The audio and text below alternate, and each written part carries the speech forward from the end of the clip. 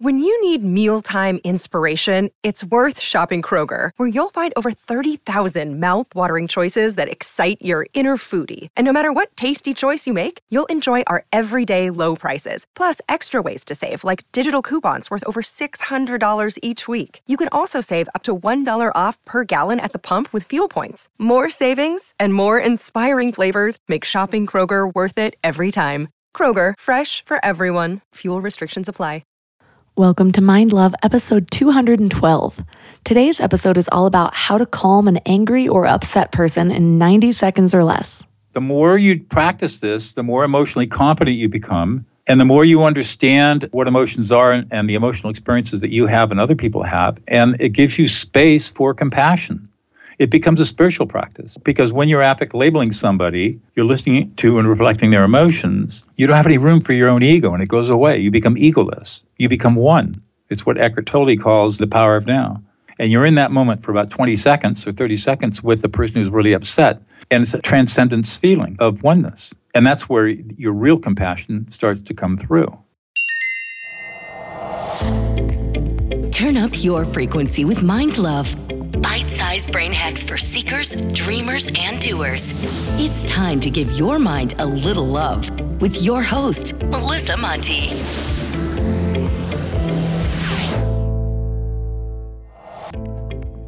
Hello, love. If you haven't subscribed yet, hit that cute little button. Subscribing, sharing, and 5-star reviews are really a great way to give back if you find this show helpful. They help the show climb the charts, which helps me get even more amazing guests for you. Today, I'd like to share a review from Nikki Silipino, who says, I love this podcast. I'm always searching for a good mindfulness podcast, and I finally found one I can stick with. I look forward to listening to this podcast during all my runs. Thank you for all of your mindfulness tips. Well, thank you, Nikki, for leaving this review. It really means a lot to me. And now let's get to the show. Just being in the presence of someone that's highly emotional or angry especially can be very stressful. If you're anything like me, sometimes it just feels easier to avoid someone rather than deal with their emotions. Historically, I would sooner move cities than deal with confrontation. I can see now that my instinct to run was a protection mechanism. As an empath, I feel people's emotions as if they were my own. So being around emotional people has always felt kind of turbulent, like I was being taken on a ride that I never really asked to get on. But even if you aren't an empath, other people's big emotions can be just as stressful and turbulent. When someone comes at you with anger or accusations, often the first reaction is defensive. When I feel attacked, my impulse is to attack back. Why are you coming at me for this? It's not my fault that you're the one who... I can't believe you'd say this to me after I did this for you. You're always blaming me for your issues. You get the gist. The problem is, you can't avoid or cut out everyone who gets emotional with you. I mean, you can, but you'd probably be pretty lonely. It's one thing if someone consistently treats you badly or sucks you into their drama. At some point, you have to ask yourself if the relationship is worth the hurt or the emotional investment that you're putting into it. But there's a difference between someone who treats you badly and someone who's just being human with their human emotions. Whether their anger or upset is justified in your eyes or not, I can bet it feels justified in their eyes, even if just in that moment of anger. When we're emotional, our prefrontal cortex goes offline, the part of your brain in charge of logic and reason. So when we get upset, it doesn't really matter if someone else tells us a logical reason for why we should not be upset. We still feel it, so we're likely to just double down on those emotions. The more someone tells us that we should feel okay when we're not okay, or that there's nothing to worry about when we're worried, the more riled up we get because it goes against everything we're feeling inside. We might even subconsciously make the emotions bigger to show someone that this is a big deal. Also, most of us aren't taught how to deal with emotions, so we hold them in until we can't anymore, and then we wonder why we feel so out of control. Regardless of why we get upset, it's hard to be your best self all the time. And I think that the best we can do is give each other grace in the times that we're a little off, whether it's someone you love or even yourself. This actually happened to me this morning. I was not my best self. So last night was a rough night with Bravery, my 8-month-old. He woke up almost every hour the whole night, which is not something that I'm used to. So when morning came and I realized that it was actually time to get out of bed already, I knew that it was going to be a rough day. And when I am sleep deprived, I'm extra emotional. Also, my little dog Maverick is getting old. He'll be 15 in February, and he is officially in diapers now, so somehow I have 2 with diapers and I only have 1 baby. Well, we usually put his bed in the bathroom to make a cozy little nook for him so that if he does have an accident, it's easy to clean up. Well, I also just got this really cute new bathroom rug, and I thought it was obvious that we would hang up the rug at night. Even just telling this story right now feels so stupid, but again, sleep deprivation steals my soul. So I got up in the morning, and my poor little dog had an upset stomach and diarrheaed all over the new rug. I think it was just all the things combined that led me to be disproportionately upset about the darn rug. Well, of course, my husband Shane is confused because I'm getting upset over something so dumb. And logically, I knew everything that was happening was just trivial, but I also could feel that I needed something, and it wasn't just a new rug. Well, I had just recorded this interview a couple days earlier, so I was actually able to use the techniques learned in this to de-escalate my own emotions and talk myself through what was really bothering me, which had nothing to do with the rug, but more so feeling helpless about all the little things going wrong with my first true love, which is my dog. Well, what I find really interesting is that learning to calm someone who is upset uses very similar techniques to calming an upset child. And maybe it's because when we're emotional, it's the inner child that needs tending to. So today we're going to learn how to calm an angry or upset person in 90 seconds or less. And I will tell you, it's not only easy to learn, but so far I've found that it works kind of miraculously. Our guest is Douglas Noll. He left a successful career as a trial lawyer to become a peacemaker. He's an award-winning author, teacher, trainer, and highly experienced mediator. And his work carries him from international work to helping people resolve deep interpersonal conflicts to training life inmates to be peacemakers and mediators in maximum security prisons. 3 key things we will learn are why emotional invalidation is the first deadly sin, the secret to de-escalating emotions in just a few minutes, and how to get through to unresponsive people. But before we get started, I want to invite you to wake up to the morning Mind Love. Every weekday morning, you get a little inspiration to set the tone for the day, so you're a little less mad yourself. Think of it like a short note from your highest self. Plus, when you sign up, you get 2 free gifts, a 30-minute meditation and 30 days of journaling prompts to help you grow. And it's all completely free. So join over 9,000 people and go to mindlove.com to sign up. And now let's welcome Doug Noll to the show. Well, thank you for having me, Melissa. I'm looking forward to our conversation. So what is your story? How did you end up becoming a master de-escalator? Well, I started out as a trial lawyer. And then along the way, I started studying martial arts. And after I got my 2nd degree black belt, my teacher called me in and said, I'm not going to train you anymore. You're too arrogant. You're too much of an asshole. You're going to hurt somebody, including yourself. Go learn Tai Chi. And when you master Tai Chi, come back and I'll keep training you. Well, that was a death sentence because you never master Tai Chi. But Tai Chi taught me 2 paradoxes. The first is the softer you are, the stronger you are. And the second is the more vulnerable you are, the more powerful you are. Soft to be strong, vulnerable to be powerful. And this did not compute. Hardcore trial lawyer, 2nd degree black belt, kind of in those days, kind of an adrenaline junkie, class 4 water kayaker, ski instructor, all kinds of crazy stuff. But eventually it seeped in until one day in the mid-1990s, I was trying a case, and the thought came to me out of the blue, what the heck am I doing in here? And after that trial, I had a vacation plan with a bunch of friends to go up and run the Maine salmon up in central Idaho, Big Whitewater River. And so I spent 10 days on my raft thinking about how many people I'd served as a trial lawyer, and concluded at the end of the trip that I really hadn't served that many people after 22 years. And I made the decision, fateful as it turned out, that I just wasn't going to do trial work anymore if I couldn't serve people. So when I came back and was driving to my office out of the mountains in Central California, I heard the one and only public service announcement for a new master's degree in peacemaking and conflict studies being offered at Fresno Pacific University, the West Coast Mennonite University.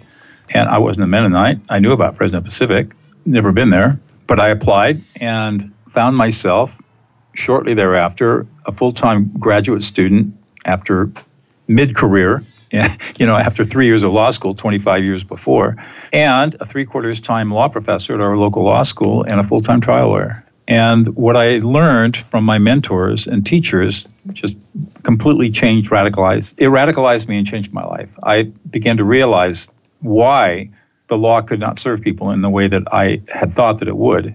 And so I completed my master's studies, and after numerous discussions with my partners in my law firm, and then ultimately an ultimatum was given to me, and I basically called the bluff and walked in and said I quit. And I literally did quit with 1 week's notice and walked away from $10 million. And that's how my peacemaking and mediation career started back in 2000. And I've never looked back. Best decision I ever made. Wow, that's a lot of money to walk away from, but you are definitely doing people a service. And I found this idea for this episode so intriguing because in a way, with everything that we've gone through in the last year and a half, it almost seems like we're losing the ability to connect on an emotional level. It's like we've done so much research in the past few decades where you're right, we weren't ever taught to really understand our emotions, to connect with each other on that way. It's like we lived in the logic center, or we've been convincing ourselves to live in the logic center of our brain. Even after a lot of the hard things I went through years ago, I thought being strong was turning off my emotions and powering through it. And so much of what I've learned in just my own healing has been to connect with those emotions. And now I'm raising a child. He's 8 months old now. And everything I'm learning about understanding how to communicate with him talks about first connecting on that emotional level. So one of the things that you teach are that we are emotional beings. Talk more about that. Well, as you pointed out, Melissa, we've been lied to for 4,000 years by philosophers and theologians and educators. We've been told that what separates humans from other species on the planet is rationality. And it turns out that's absolutely false. What makes us different is emotions. Neuroscience now teaches that we are 98% emotional and only 2% rational. And in fact, there's no such thing as rationality. I teach a graduate course at Pepperdine, just up the coast from where you live. And I asked my graduate students, define rationality. And of course they can't, because there is no definition of rationality. And so it's this ephemeral idea developed over thousands of years of philosophy, because philosophers and theologians saw emotional people acting badly, and people who were calm and collected and could sort of appear to think clearly seemed to be engaging in better behaviors than people who were emotional. And so emotions got a really bad rap just based on observation. But it turns out that we can't be rational unless we're emotional first. And yet our whole educational edifice is based on this myth of rationality over emotions. And it's been the cause of massive abuse of children in particular, and women too, over thousands and thousands and thousands of years, as we have given privilege to this concept that doesn't exist, rationality, over the reality that we are truly emotional beings. And here's the thing that's really cool. Once you get the insight that we're 98% emotional and only 2% rational, all of a sudden the clouds lift. It's like somebody lifts the veils, because when you look at people and watch how they behave, it makes perfect sense. They're emotional beings. They're acting emotionally. Gee, no surprise there. And all of a sudden, all the stuff that looks like chaos, because we're comparing it to some illusory standard of rationality, goes away. It's not chaotic. It's completely predictable and understandable and powerful. And in my line of work as a peacemaker, obviously that's a pretty important insight to have.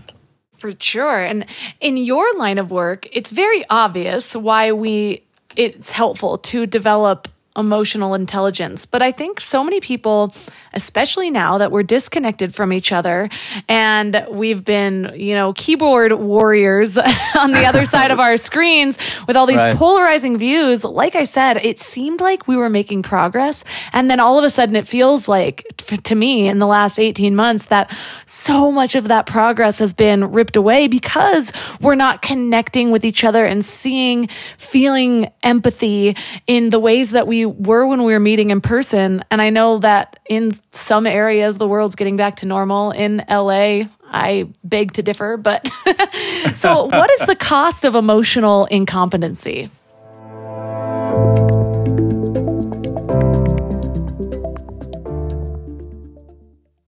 And if this is your first time giving your mind a little love, I have a few goodies for you. First, don't forget to subscribe so you never miss an episode. And second, sign up for the Morning Mind Love. Think of it like a weekday oracle from your highest self to help you start each day with a positive focus. Plus, you'll get 2 gifts absolutely free: a 30-minute binaural meditation and 30 days of journaling prompts to help you remember who you truly are. So join over 9,000 people and go to mindlove.com to sign up, or text the word morning to 33777. We're all here just trying to live our best lives, right? And while you're here listening to a podcast, you might feel like you're on the right track, but then you visit family, or you have a work deadline, or something unexpected comes up and you're all stressed out and it feels like all the work is out the window. That's why it's so important to consciously curate what you can control, like who you surround yourself with, what you watch, what you listen to. So I'm going to add another podcast to your toolbox, The Dr. John Deloney Show. He has a PhD in counseling and has been sitting with hurting people for 20 years. He shares practical advice for everything from how to connect with people, how to face depression, overcome anxiety, and learn just what it means to be well.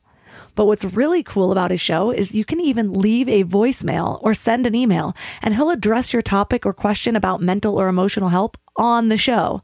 So no matter what you're going through, the Dr. John Deloney Show is here for you. Listen to the Dr. John Deloney Show wherever you get your podcasts, or follow the link on the website.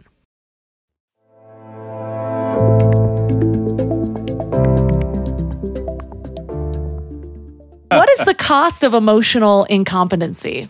The cost is the cost of health, physical health.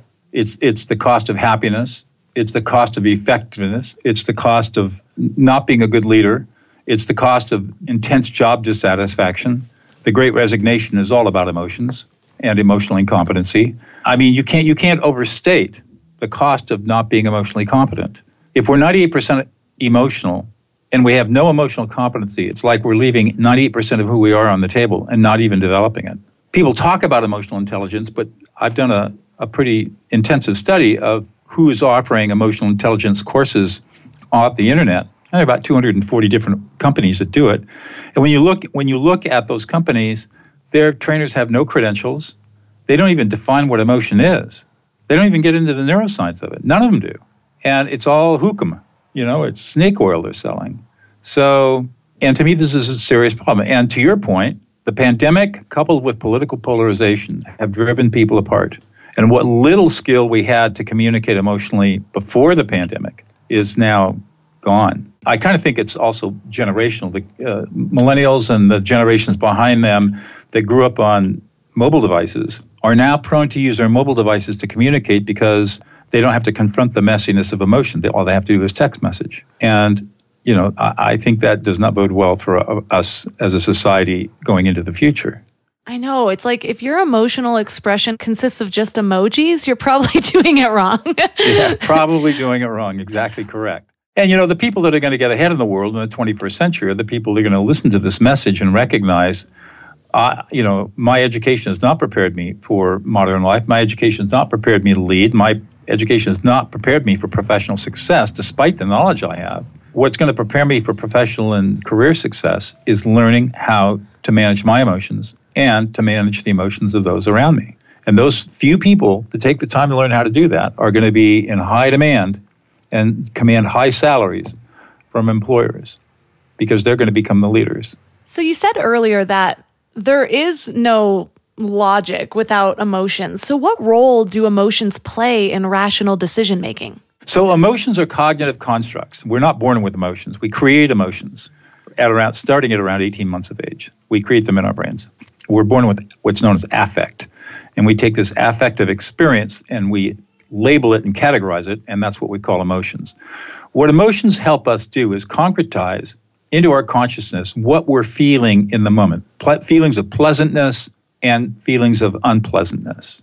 And we can't even begin to bring rational thinking to bear on a problem or a situation until we have some experience, emotional experience, that tells us that we have a problem out there to solve. Because otherwise we wouldn't have any guideposts to tell us, oh, I've got to pay attention to this, not pay attention to that. Emotions are what make us pay attention to our environment. And when we are confronted with a problem, it's an emotion that tells us we've got a problem. If you didn't have emotion, you wouldn't even know that there's a problem out there. So how would you even know how to bring rationality to bear if you didn't see the problem in the first place, or you didn't experience the problem biophysiologically? So emotions precede all decision-making processes. And then if you get down into the weeds in the neuroscience, interestingly enough, decisions tend to be at a final level or binary. It's either yes or no. And so what are we deciding? We're deciding, well, will this decision make me feel more pleasant or less pleasant? Or what is the least unpleasant experience I'll have making this decision? So all the value judgments that we make are based upon, does this make me feel good or less good? How am I going to feel about this? What's going to happen in my body? How much dopamine am I going to miss or get squirted into my brain to make me feel happy? And it all comes down to neurotransmitters and these binary calculations, all emotional, based on feelings of pleasantness and unpleasantness. So all decision-making is based on emotion, not based on higher abstract thinking like ancient philosophers thought and taught through the centuries. In your book, you explain that two parts to emotions, and you mentioned affect and feeling. So what is the difference between those two? Yeah, since I wrote the book, I've gotten more educated. So let me explain it this way. Part of our body that we call the brain, that sits in our skulls, is constantly monitoring our whole physical body and monitoring the outside environment. And this is a process known as interoception.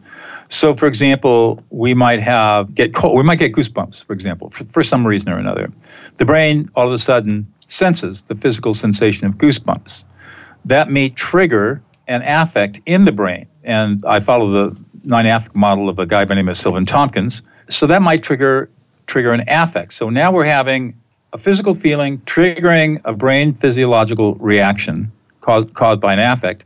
And then we have an emotion that we call that affect, or whatever it is, has a name, and that name is what we call an emotion, because we categorize the affective experience into a word in English. And so the difference between a feeling, affect, and emotion is the feeling is the physical sensation we have. Affect is what happens in our brains, and emotion is how we consciously categorize the whole experience using a word in English, for example, that describes that sort of experience. And what that also tells us is that emotions vary across culture. There are words in Finnish, for example, in Finland that do not exist in English. There are words of emotion in the Czech Republic that do not exist in English. There are words in all of the thousands of Asian cultures that do not exist in English. If you want to define culture, define it by emotions. Emotions are defined by culture, and culture defines emotions. And language is defined by emotions. I read something years ago that really stuck with me, and I've mentioned it on a few different episodes, but I read that people that have lower education or less vocabulary, I should say, they have a shorter range of emotions, because if they don't have a word for the emotion, they'll default to the emotion they do know. So for example, if they only know things like mad, sad, whatever, then they're going to default to being mad versus something more nuanced like contemplative or whatever it is. So you know about that. Oh, yes. This is part of the work of Lisa Feldman Barrett out of Northeastern University. A brilliant neuroscientist, extremely influential on my thinking. And what you're really talking about is the concept of emotional categorization and then emotional granularization.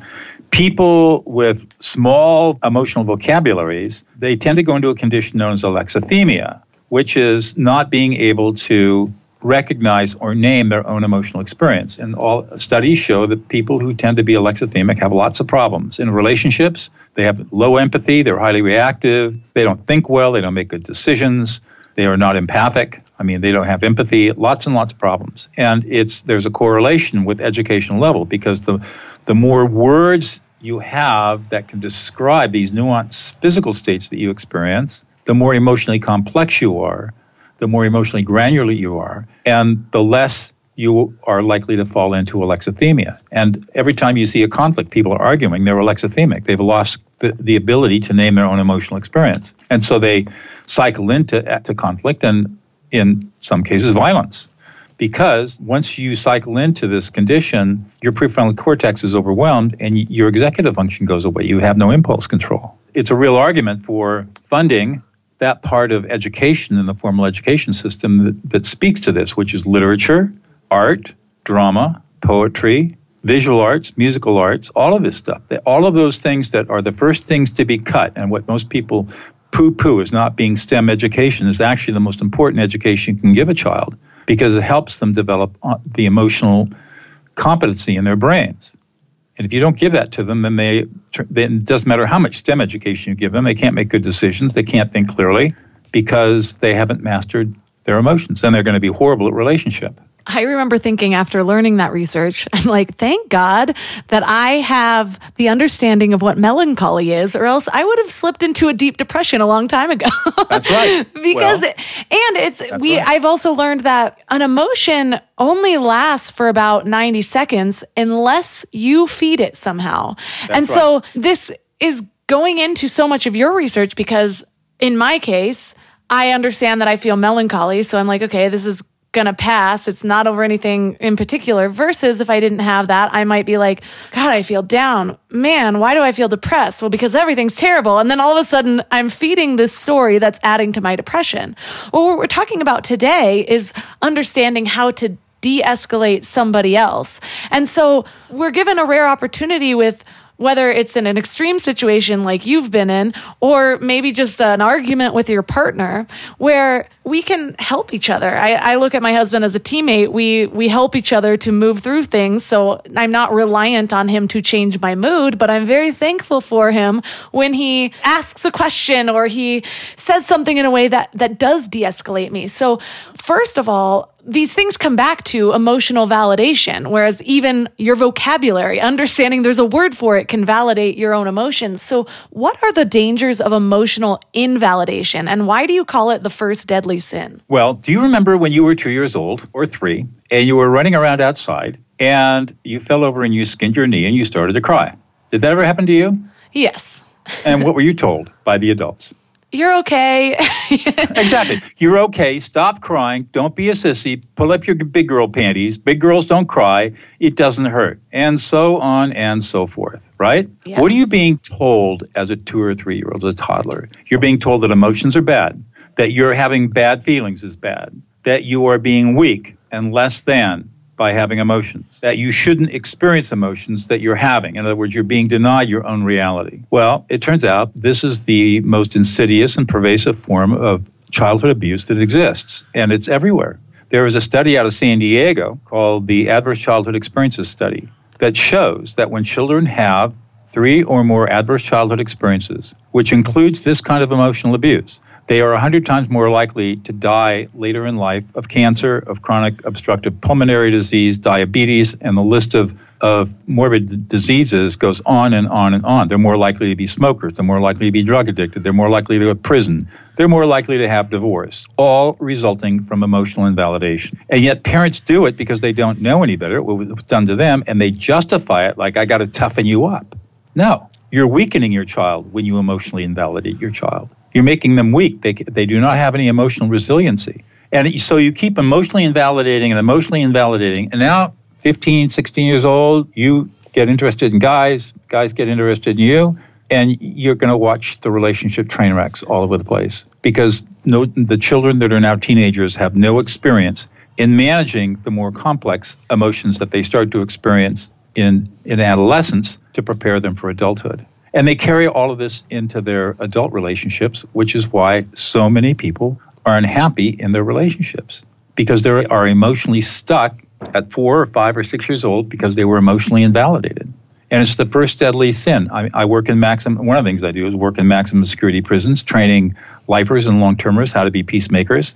And every single one of those people was emotionally abused, horribly emotionally abused. And I've come to the belief that if we could teach parents to emotionally validate their children by listening to and reflecting their emotions rather than emotionally invalidating, which is self-soothing to the parent, makes the parent feel better, but doesn't help the child. We could probably close 80% of our prisons in 20 years, just with that one shift.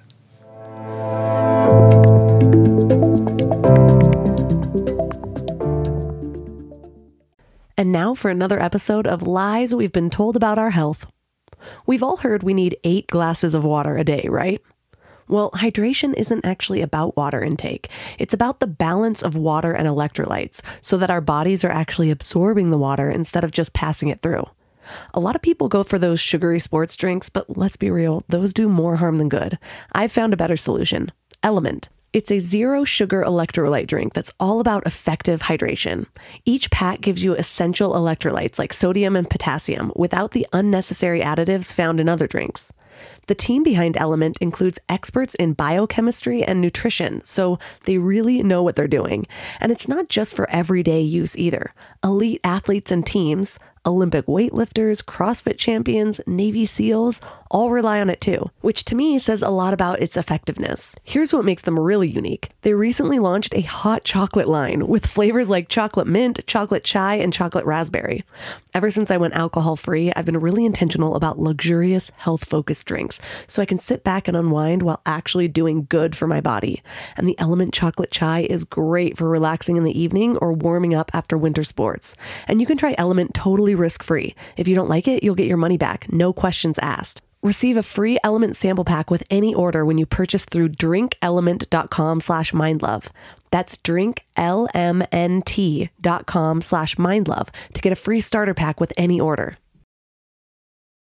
I'm constantly sharing with my clients to stop searching in life and instead start aligning. It's true with purpose, with relationships, with higher versions of yourself, and it's also true for hiring. The best way to search is actually just to match with Indeed. Indeed is your one-stop hiring platform with millions of job seekers visiting every month, and their powerful matching engine helps you find quality candidates fast.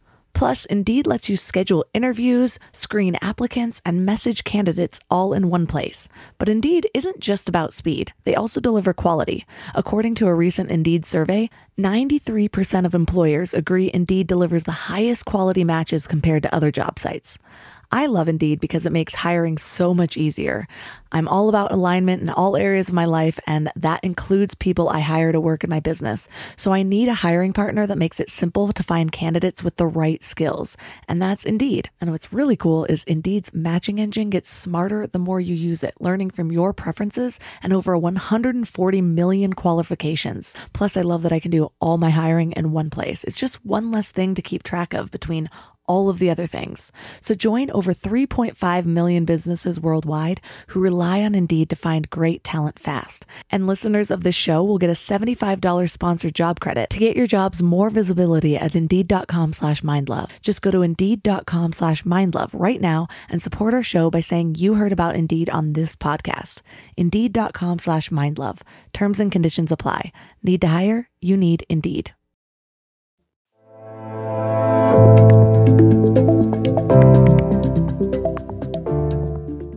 When we're in the moment, how do we get there? Because first of all, with children, I do know so many people are trained on raising children in a way where it's like, well, their reaction will be your reaction. And so parents think, well, if I just shut off all my emotions and tell them they're okay, then they won't cry. But children especially, we are then viewing as irrational. Maybe it's easier to connect with them because we do see them as irrational, and they might be crying because they broke their toy or whatever it is, and it doesn't wrap us in or suck us in emotionally. But when we're in a conversation with like a partner, and say my husband's upset and he says something and he's emotional, so then whatever he says is hurtful to me, then all of a sudden I'm triggered and we both need de-escalating. So right. How exactly. in that moment... Well, you have just described the human existence in less than a paragraph. Congratulations, Melissa. Great job. Let's start with the children and then move to adults. So children are not irrational because there's no such thing as rationality. How can they be irrational? And why do we expect a 3-year-old to be a rational being? Why do we even expect that? They're children. Their emotional brains are just starting to form. Their emotional centers of their brain and the limbic system don't even begin to mature until 24 to 36 months. And so to expect a 2-year-old or a 3-year-old to be a rational being is insane and, of course, very abusive. So what do you do with that child? You simply listen to the emotional experience that the child is having, and you tell them what they're feeling. So, oh, Joni, you're really upset. You really hurt. You're really sad, and you're frustrated. And you're not getting what you want because you don't feel like anybody's listening to you. You're being completely ignored. And that really makes you mad, and you're tired, and you just want it all to go away. That's all you have to say. And that 2-year-old temper tantrum is over with, literally over with, in 30 seconds. I cannot tell you how many parents I've taught these skills who write back and report to me that within 3 months of learning these skills with their 2 and 3-year-olds, all tantrums go away forever. And what's even more significant is that the studies show that when parents reflect back their children's emotions on a consistent basis verbally, by ages 8, 9, 10 years old, those children are 3 grade levels ahead of their peers academically. That's how powerful this stuff is.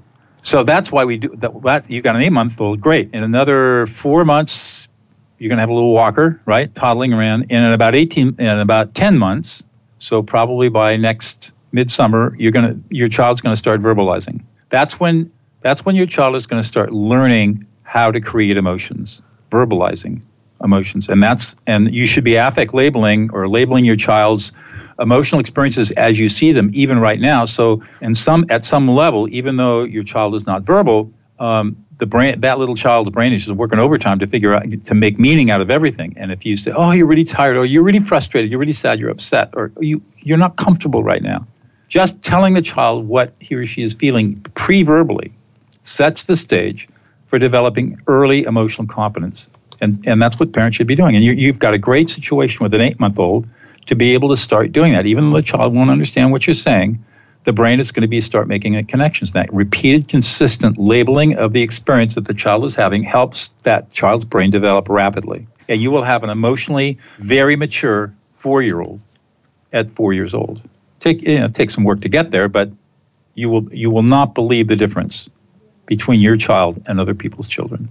And your child will be secure, attached, and remarkably able to deal with those social situations from 4 on up from there, if you start right now with just labeling her emotions. Now let's take the situation with your partner. Your partner is tired or something goes off, and he says something that's mean or hurtful to you, which would normally trigger you. And so how do you stop that cycle? Well, it's a 3-step process. The first thing you're going to do is your partner, your husband says something to you that is hurtful. He doesn't mean to be hurtful, but he's just in a bad place himself, anxious, tired, whatever it might be. You ignore his words. You always ignore the angry person's words. Always ignore them. You don't need to listen to the words. The words are meaningless right now. So just ignore everything. Because when you ignore the words, 1, you're not going to get triggered because you don't hear them. And 2, you're going to free up bandwidth in your brain for doing the rest of the steps. So just ignore the angry words. They have no meaning. It's just white noise. Second step, read his emotions. You are far better at this than you can possibly believe. We have developed this innate ability through millions of years of evolution, and it's because of the myth of rationality that we don't use it. But every human has the innate ability to read the emotions of another human accurately, efficiently, and easily, effortlessly, and very, very quickly. So you'll read his emotions. And maybe because you haven't done this before, the first couple of times, the only thing you're going to see is anger. But as you start to really pay attention, you'll see that there are a lot more emotions underneath the anger. And so you'll start to read those emotions like you read a book. There'll just be data out there. It'll just be so obvious what he's experiencing. And then the third step is to simply tell him what he's feeling. Reflect back his emotions with a simple you statement. So what's his name? Shane. Shane? Yes. Okay, so you say something like, Shane, Shane, you're really pissed off. You're really angry. You're really frustrated. Nobody's listening to you. You feel completely unsupported. And you're anxious and worried and confused. And you feel a little bit betrayed. And you feel like you're being treated unfairly. And it's making you sad because you really want and need the support. And you feel completely abandoned. And right now you feel completely unloved. And the whole thing is just really, really making you angry. Notice how many emotions did I label there? Probably a half dozen. Yeah. Yeah. He will quiet down instantly and he'll say, yeah. And then once he gets used to it, he knows what you're doing, he'll say, thank you. I feel much better. And it all goes away that fast. And you don't feel anything. You're not reactive at all to his words. And that's all you have to do. Isn't that remarkable? It is remarkable. And I can see different areas of things I've learned coming together in your research and your skills. And two of those, well, one of them is I've told you how I've been reading a lot of books about raising children. And so there's books like How to Talk So Little Kids Will Listen, The Self-Driven Child. They mention the things that you mention, only you give it more of a reason as to why. Like, why does this work?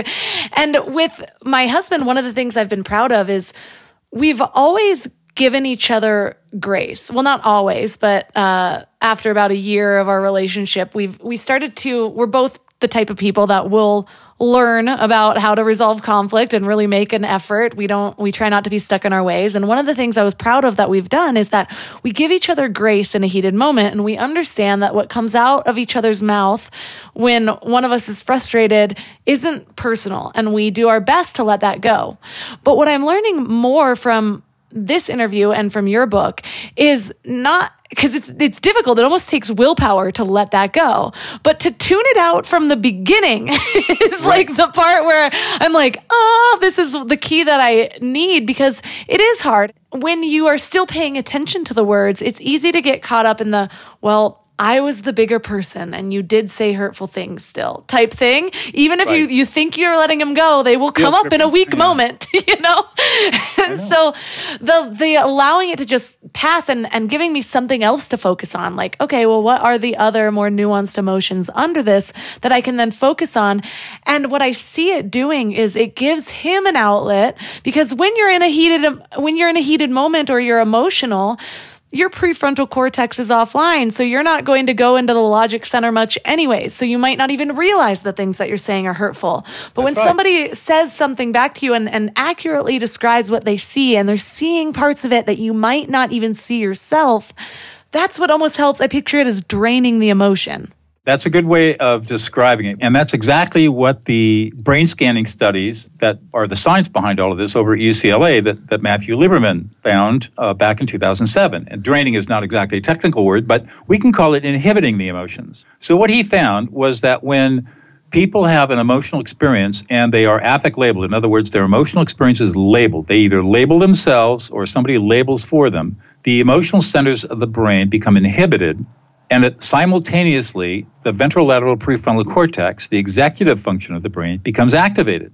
And they're in a negative correlation to each other. So as the prefrontal cortex comes online, the emotional centers of the brain goes offline. And people calm down in 30 to 45 seconds. And that's how we're hardwired. That's how our brains are literally hardwired. But this is also counterintuitive because, number one, as children, we're taught that emotions are bad because we're emotionally invalidated. So we don't ever learn to listen to emotions. Number two, we are taught to listen to words. Words have the most importance. And so we learn to ignore the other 94% of the data, 93% of the data that's out there. All human communication, the words only consist of 7% of the total information being conveyed in a human communication. 93% is all nonverbal. We're taught to ignore all that. We pick it up a little bit implicitly, but we're never consciously taught as a skill, pay attention to what's going on here and learn how to label that nonverbal stuff. And then we're taught these conversational norms that work well in childhood to teach children some discipline and socialize them, but in adulthood are totally counterproductive. I mean, somebody should really sit down with 12-year-olds and say, okay, all this stuff you learned in childhood, yeah, that was good, but let's talk about how the world really works. And so some of those childhood rules need to be modified a little bit. That would be a really good talk to have with 12-year-olds along with the birds and the bees. But nobody ever does it because they don't know. So how is affect labeling different than reflective listening? Reflective listening is a less technical word for the same thing. And reflective listening also... there are 4 levels of reflective listening, of which the deepest level is affect labeling. So in reflective listening, we have mirroring, where you repeat back what somebody says word for word. And you only use mirroring when the speaker and the listener have to be on the same page about a recipe or instructions or a list or a task, where you just need to make sure that everybody understands what's going on. That's when we use mirroring. Then you're paraphrasing, which most people know how to do. You basically restate the other person's words with your own words. But again, the focus is on the words. The third level is core messaging, where we are searching for the meaning that the speaker is trying to convey, and then summarize the meaning. And you would use this with that person that you love to be around that talks and talks and talks and talks and talks and talks and talks and talks and talks and talks and never seems to be able to get to the point of what they're trying to say. And so you use core messaging with that person to help them find the meaning that they're searching for as they talk through it out loud.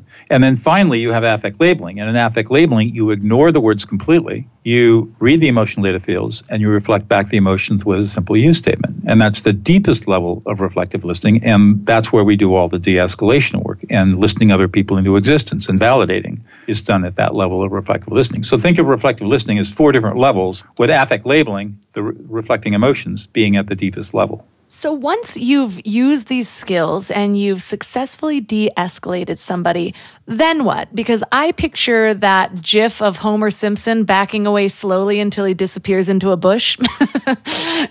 But I'm assuming abandoning the person you just de-escalated is not the right thing to do. But what do you do then? Well, you'll find as you work with this that 90% of the time the problem solves itself and you don't have to do anything. It's really quite remarkable. Once people are calmed down, they can often solve their own problems, and they don't need any intervention from you at all. But if there still is a problem of some kind, then you have a whole continuum of problem-solving skills. You can just have a conversation about it, talk it out. You can negotiate if you have to, all interest-based or distributive negotiation techniques. You can bring in a mediator if you need to do that, a third person to help you work through more difficult problems. You know, if it's really bad, you know, depending upon the kind of situation is, you can have somebody come in as a third party and make a decision about who's right and who's wrong. And that's what the judicial system does, or private arbitration does. So there's just a whole bunch of different ways you can engage in problem solving and decision-making skills. But you only do that once people are calmed down. As I teach all my students, I say, de-escalate before you problem solve. Never, ever try to problem solve with an angry, upset person. It'll just make them angrier. You've got to calm them down first. Once they're calmed down, then you can, if problem solving is appropriate, you can sit down and figure out what kind of problem solving is going to be appropriate. And it works, and it's effective. And then be prepared to de-escalate, because oftentimes in problem solving, people will get triggered again, and you just start the process over and go back and calm them down and keep moving forward. So say you've de-escalated, or you're in the middle of de-escalating somebody, you haven't quite gotten there yet, but you do feel yourself being triggered. Maybe they are being especially vocal about insults or saying disrespectful things. How do you de-escalate yourself in that situation so that you can resume your de-escalating activities? You just simply affect label yourself. So I'm really pissed off right now. I feel very disrespected. I'm not being listened to. I feel like I'm being treated unfairly, and I'm not being supported, and it's making me a little anxious, and I'm a little confused, and I'm sad because I'm losing a connection here that I want. Okay, that's it. It's the fear of loss of connection. Okay, I'm good. All right. How long? That took me less than 30 seconds, and all of a sudden I calm myself down. So that's called self-affect labeling, and it's just as powerful as third-party affect labeling. That is really helpful. I have been tuning into my own emotions. It's funny because I find that the more that I do this practice, it's been really helpful for me over the last few years of just, trying to label my own emotions. And it's the longer I do it, it does seem like the more complex that I feel like I am, the easier it is to have compassion for myself, because I'm starting to see the triggers and how and why. Yes, that's exactly right. The more you practice this, the more emotionally competent you become, and the more you understand what emotions are and the emotional experiences that you have and other people have. And it gives you space for compassion. It becomes a spiritual practice, because when you're affect labeling somebody, you're listening to and reflecting their emotions. You don't have any room for your own ego, and it goes away. You become egoless. You become one. It's what Eckhart Tolle calls the presence of now, or the power of now. You're in the presence of now. And there's not a past, there's not a future, there's just right now. And you're in that moment for about 20 seconds or 30 seconds with the person who's really upset. And it's transcendence feeling of oneness. And that's where your real compassion starts to come through. It's very powerful. And we're all hardwired for this. There's nobody on the planet that can't do this.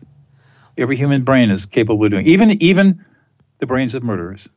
I've trained hundreds of murderers to do this. And they become very powerful peacemakers. And many of them, well, actually, the numbers, I think over 1,000 of our prison of peace inmates have been released. Not one reported recidivism. Not one person has reoffended that's gone through our program. That's incredible. That's how powerful this is. What happens if somebody is fairly unresponsive, like the people who tend to shut down when they feel emotions, or especially like teenagers tend to do that? How do you do that with them? So understand, this is going to introduce another concept called emotional safety. The reason that teenagers shut down is because they are not emotionally safe. They don't feel emotionally safe. The safest place for them to be is inside with big walls around them that nobody can penetrate.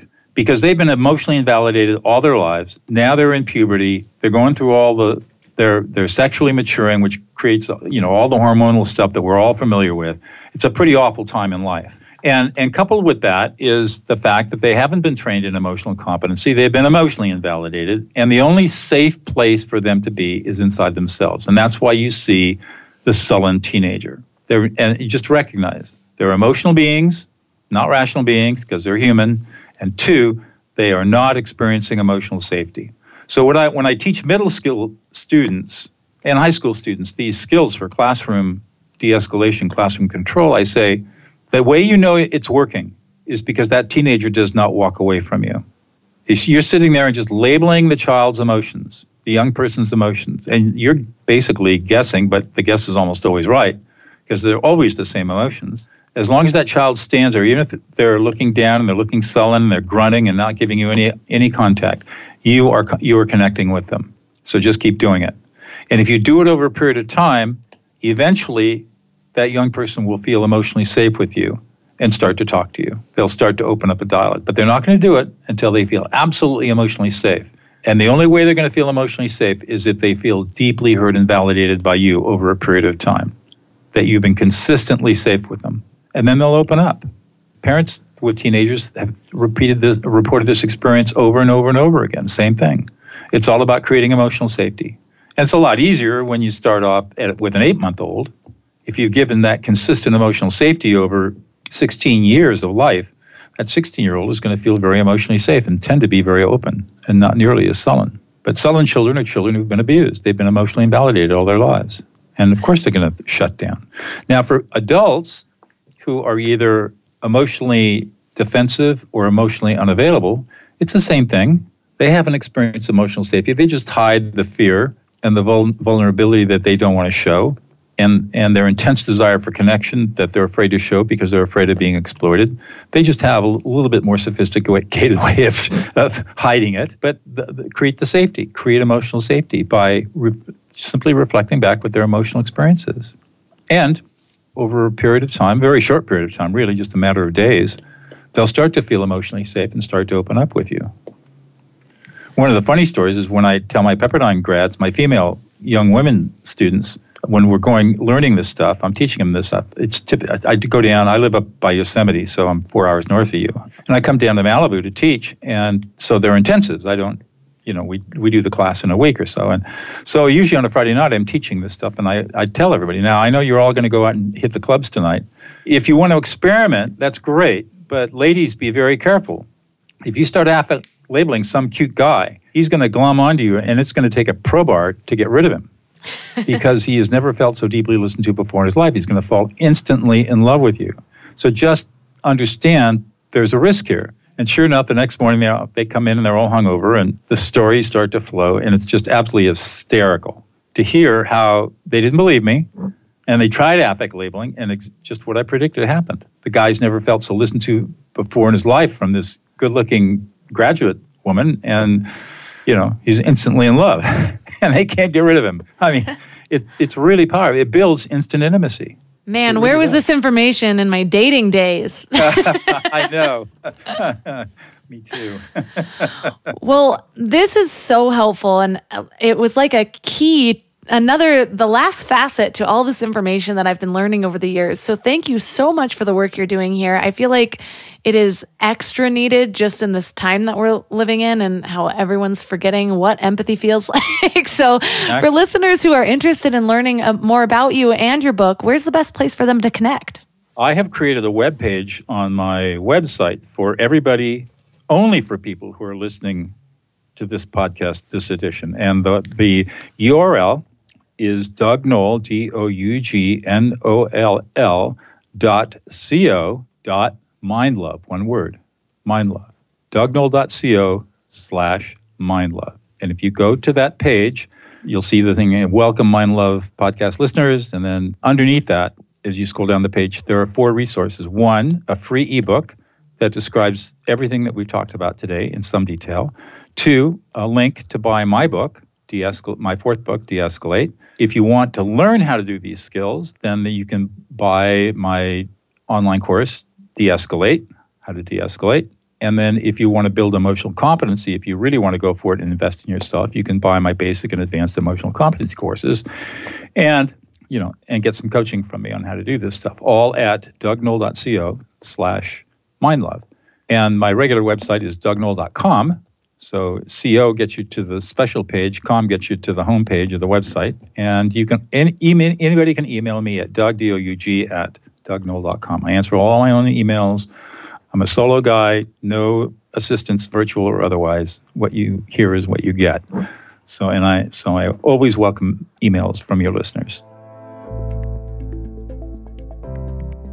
All of the links to this episode will be at mindlove.com/212.